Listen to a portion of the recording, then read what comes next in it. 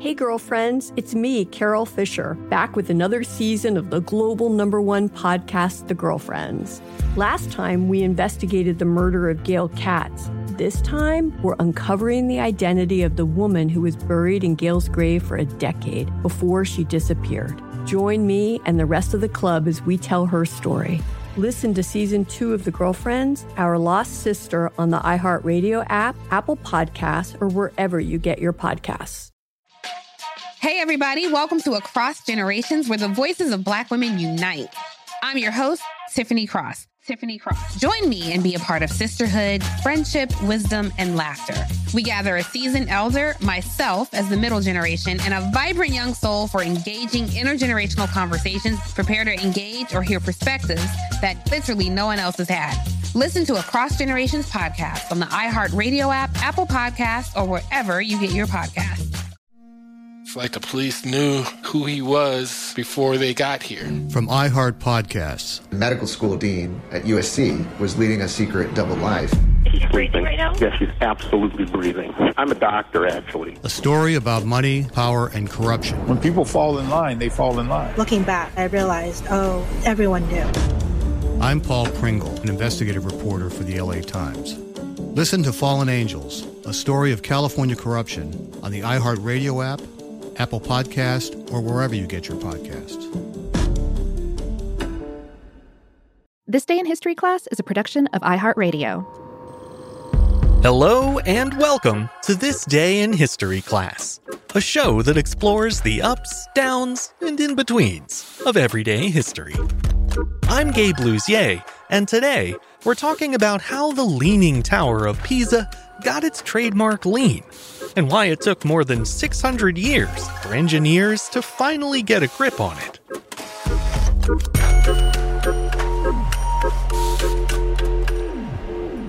The day was February 27th, 1964.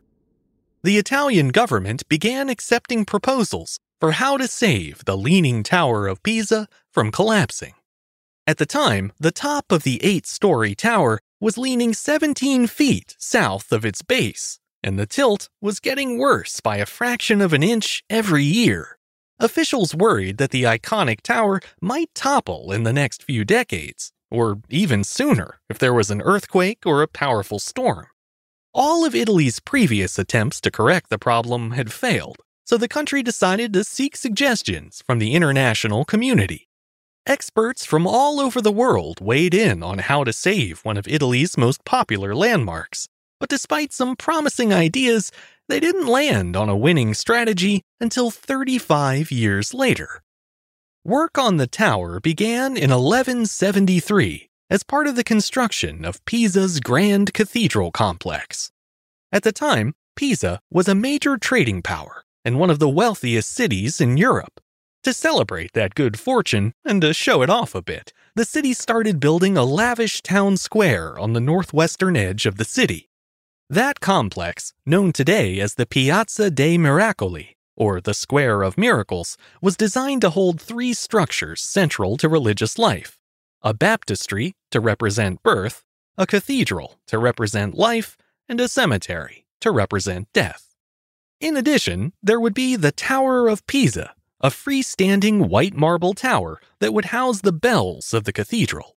Although ornate in its own right, the tower wasn't meant to be any more alluring or unique than the neighboring structures. But thanks to an engineering mishap, it became one of the most famous buildings in the world, although not for the reason that architects would have wanted. It took the builders 5 years to complete 2 of the tower's 8 stories, and by then, things were already looking a bit wonky. The tower's foundation had begun to settle unevenly, and as a result, the whole structure had started tilting toward the south. The reason for the tower's precipitous lean is now believed to be the very site on which it was built. The city of Pisa lies right between the Arno and Serchio rivers in Tuscany, and the tower itself was built not far from the shore of the Ligurian Sea.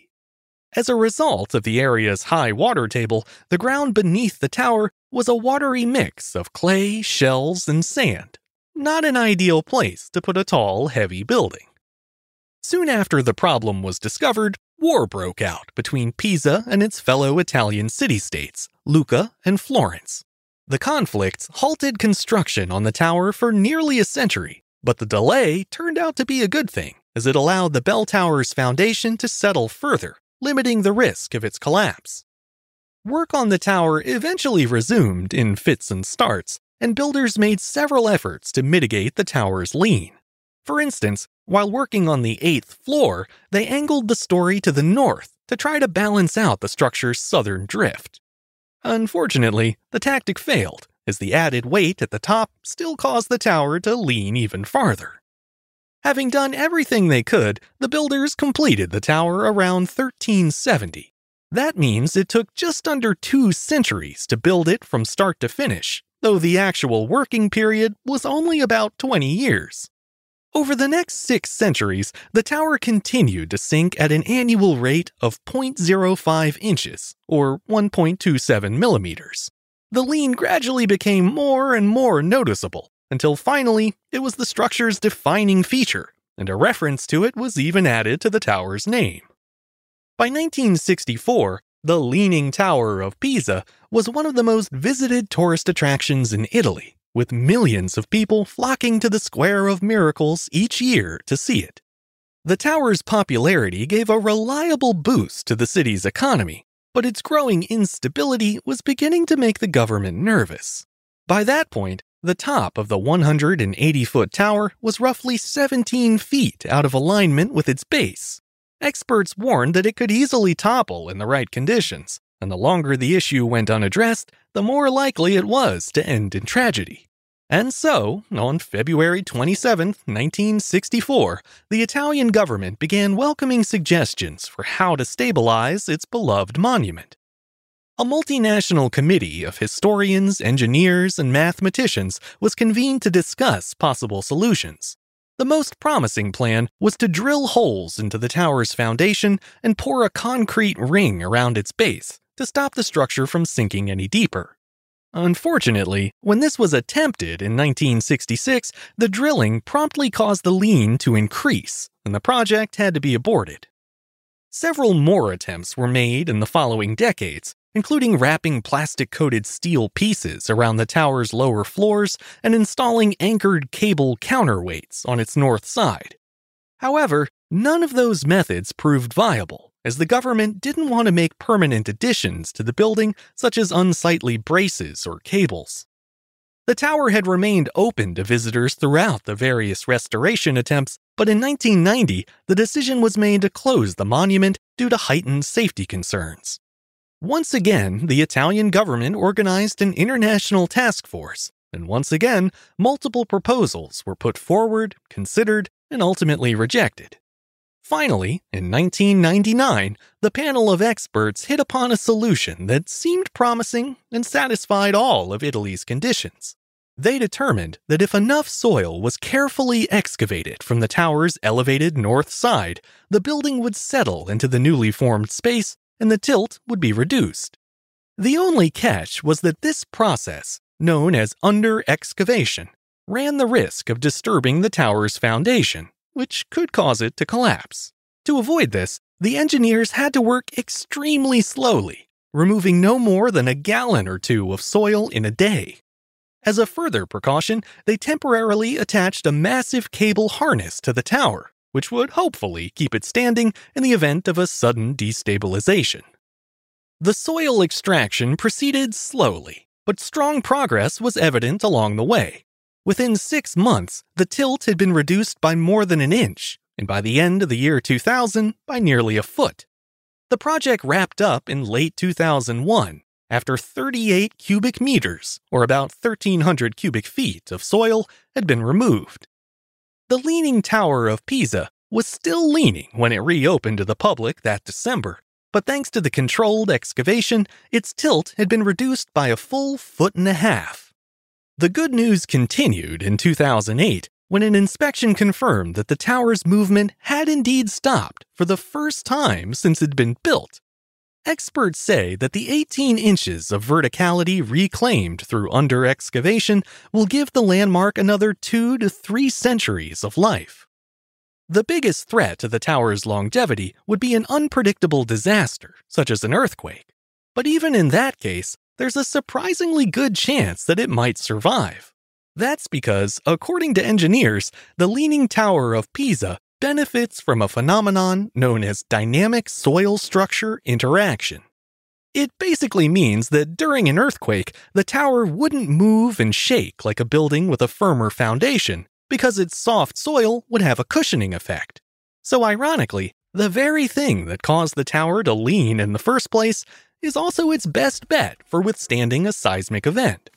Still, if the Leaning Tower of Pisa should ever fall, it's worth noting that the city does have a backup. Two, in fact. The bell towers of two other nearby churches have also failed to stand up straight. And while their leans aren't nearly as drastic, they could still make for a decent selfie in a pinch. I'm Gabe Luzier, and hopefully, you now know a little more about history today than you did yesterday. If you'd like to keep up with the show, you can follow us on Twitter, Facebook, and Instagram at TDIHC And if you have any feedback to share, feel free to pass it along by writing to thisday@iheartmedia.com. Thanks to Chandler Mays for producing the show, and thanks to you for listening. I'll see you back here again tomorrow for another day in history class.